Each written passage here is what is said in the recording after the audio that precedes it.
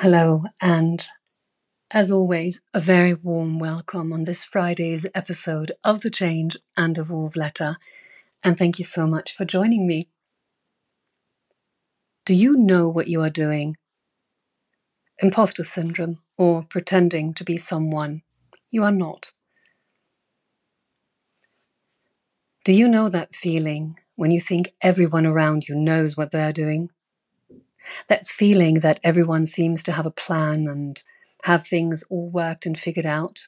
Everyone except for you? Well, I can assure you, I know that feeling all too well. But what's really interesting is that many people feel just like that at some point in their lives. Nobody, or at least I'm assuming almost nobody, has it all worked out or even working for them, even if that is sometimes very difficult to believe. I do believe, though, that some people are just so much better at hiding their insecurities. I suppose that is what it boils down to. You think you are the only one who feels like an imposter, that you are faking it. Well, I can definitely assure you that you are not alone. You may have heard the saying, fake it till you make it.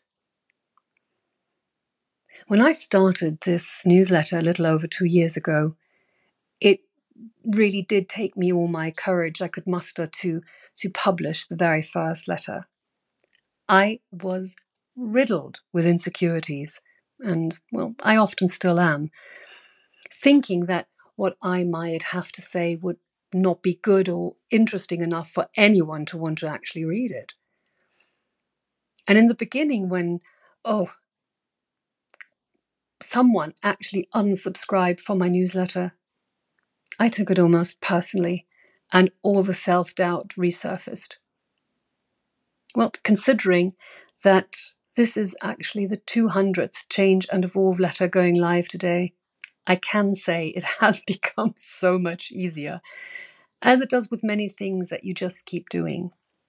And my mantra is that I will keep writing as long as I enjoy it. And of course, I really do enjoy and appreciate all the feedback, the good and, well, also the not so good, and the interaction with my readers. But I'm getting a little off topic. At the core of imposter syndrome is a fear of not being good enough. This might not be there all the time, but when it occurs, you seriously doubt yourself and your capabilities and feel incredibly insecure. Dr. Jessamy Hibbert. Imposter syndrome was first described by two clinical psychologists, Dr. Pauline Clance and Dr. Suzanne Imes, in 1978, when they noticed that their female students were full of doubt about their abilities and accomplishments. The idea of imposter syndrome has emerged over those past several decades as a way to explain the self-doubts and questioning that occur when people finally achieve the success they've desired for years, especially in women. Each time I write a book, every time I face that yellow pad, the challenge is so great. I have written 11 books, but each time I think, they're going to find out now. I've run a game on everybody, and they're going to find me out.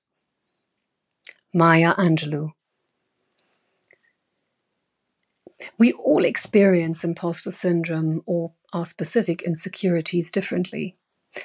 For some, it may emerge when their own field of productivity is minimized by others.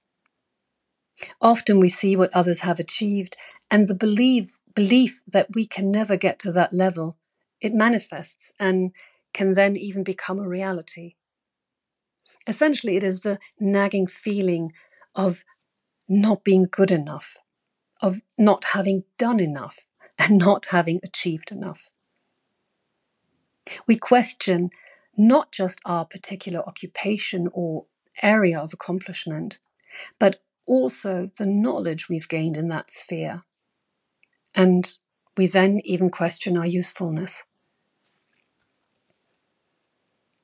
When I won the Oscar, I thought it was a fluke. I thought everybody would find out and they'd take it back. They'd come to my house knocking on the door. Excuse me, we meant to give that to someone else. That was going to Meryl Streep. Jodie Foster. We observe those who succeed more than us, and our reality becomes distorted, akin to watching Hollywood's output of unrealistic success stories, making us feel inferior as we ask ourselves, how do they perform like that? So, what is it we can do to alleviate imposter syndrome or our own insecurities? Well, as always, I believe that there are several ways to approach this. The first, and to me the most important one, is to not keep comparing yourself to others. Of course, there will always be people who make more money, win more awards, or consistently receive praise from those in their workplace or volunteer group or whatever. Someone may have more subscribers than I do and receive more feedback. So instead of looking for that validation from the outside, why not look for self-validation from within? And suddenly your mindset and also your perspective, they shift. And well, you'll probably be less likely to feel that what you're doing and how you're doing it is a sham or even irrelevant. But also taking pride, something really important, in your own knowledge and ideas is something you should consider. Well, often, as in my case as well, our upbringing did not allow for this. It is that moment when you receive praise for something you have done or an idea you've had that you feel undeserving, that you feel like an imposter. And for me, this especially, I experienced this with motherhood. And I believe this is a great example for explaining imposter syndrome. When I was pregnant with my daughter, pretty much everyone around me told me how wonderful it is to be expecting and the deep love of a mother towards her unborn baby. And to be honest, all of this absolutely terrified me because I was sure that I would be the most horrible mother ever. And I will tell you why. It was simply because I didn't feel any of this. And yes, of course, there was some excitement. I enjoyed to feel when she started kicking me. And I took good care of myself, but it was all so theoretical. I mean, what did I know about being a mother, especially as I never had a role model? I felt like an imposter and I was afraid, I was terrified that I would ruin another person's life. And when she was born and first put in my arms, I knew for the very first time in my life what absolutely pure and unconditional love is and what it feels like. So the love was there. And this is where the Hollywood movie would most likely end. But of course, this is actually where life begins. So as I was raised multilingual, I made the decision to give my daughter the opportunity to grow up with two languages, German and English. I was the one, as we were living in Germany, who would only speak English with her. And I did this from the day she was born, simply so I could condition myself to do it. The reactions of my environment were very unexpected. My motivation was simply to gift my daughter with a second language that she would not have to struggle to learn at a later point in her life. The main reactions were as follows. A. You're trying to show off your great language skills. Well, quite frankly, I never felt the need to prove that to anyone. B. You're overloading your poor child. Well, she was like a sponge, and it came very easy to her, as it did to her brother as well. C. She will be confused and mix up the languages. Honestly, never happened. Actually, she knew very quickly that she would speak English with me and otherwise German. Admittedly, both children replied to me in German from a certain age, but they did understand all I told them. My daughter even went to university in England and is living there to this day. D. She will be slower in learning to speak. I can assure you that's absolutely not true. Well, and I heard some more variations of the same. Unfortunately, I stood my ground in that case, but I was doubting myself a lot, as in many other aspects of being a mother. And on a side note, most of those who belittled me and even ridiculed me in the beginning for my decision, later on, they actually applauded me for giving my children a second language. I suppose that's just how people are. But we are not born as mothers and fathers. We learn as we go along and we make mistakes and are insecure, and sometimes we feel like imposters. And I believe this is just one example of many, and that at one point or another, we all suffer from imposter syndrome, even if we don't always realize it.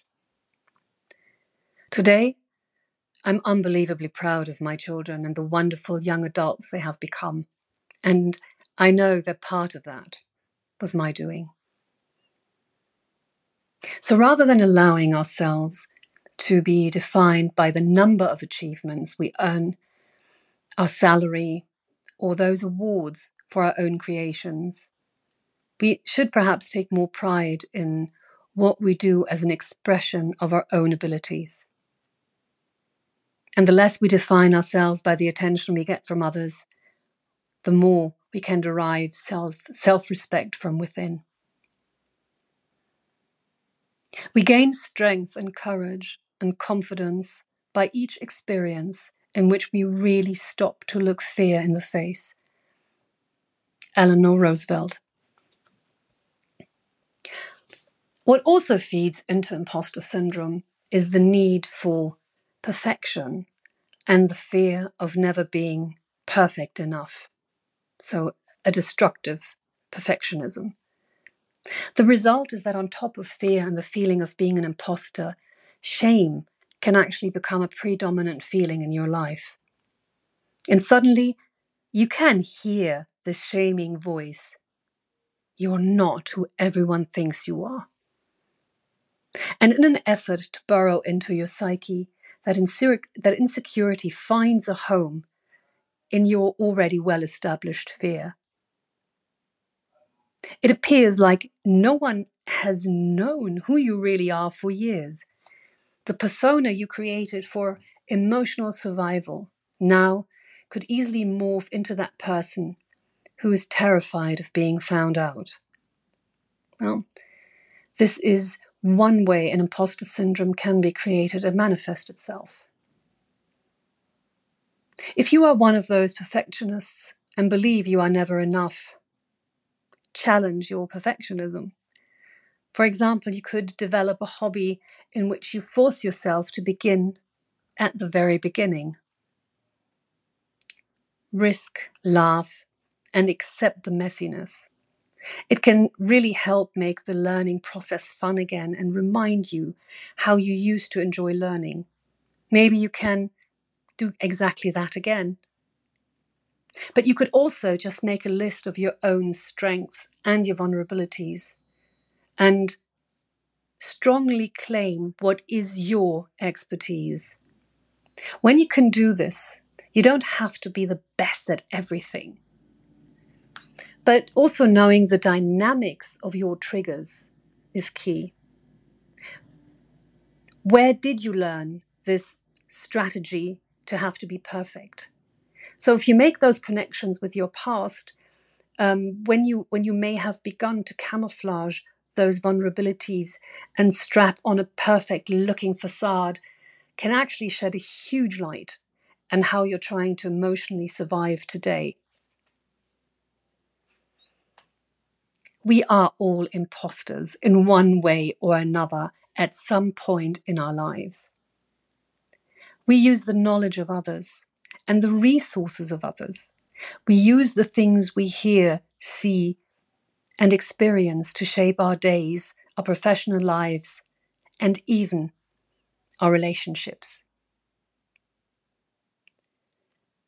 No one can make you feel inferior without your consent. Eleanor Roosevelt. And my song of the week, well, I chose, and I love this song. It's a stunningly beautiful song by Brandi Carlile. It's called When You're Wrong. And of course, you know what's coming now. This song has been added to the growing playlist on Spotify. It's song number 200 today. That's how I know how many newsletters I've sent out. Well, it's just one click away. Like it, share it, or just listen to some really good music. And my poem of the week is by Gerard Manley Hopkins, who lived from 1844 to 1889. And it's called My Own Heart, Let Me More Have Pity On. My own heart, let me more have pity on. Let me live to my sad self hereafter kind, charitable, not live this tormented mind, with this tormented mind tormenting yet. I cast for comfort, I can no more get, by groping round my comfortless than blind eyes, in their dark can day or thirst can find, thirsts, all in all a world of wet.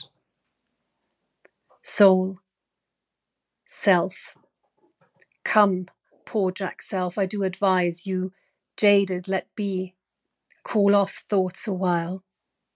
Elsewhere, leave comfort root room, let joy, sighs, at God knows when to God knows what, whose smile is not wrung, see you, unforeseen times rather, as skies between pie mountains, lights a lovely mile.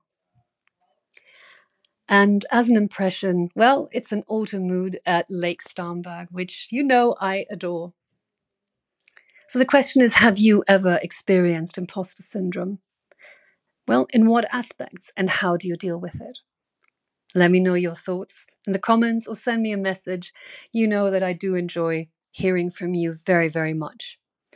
Wishing you a wonderful weekend. Yours, Tanya.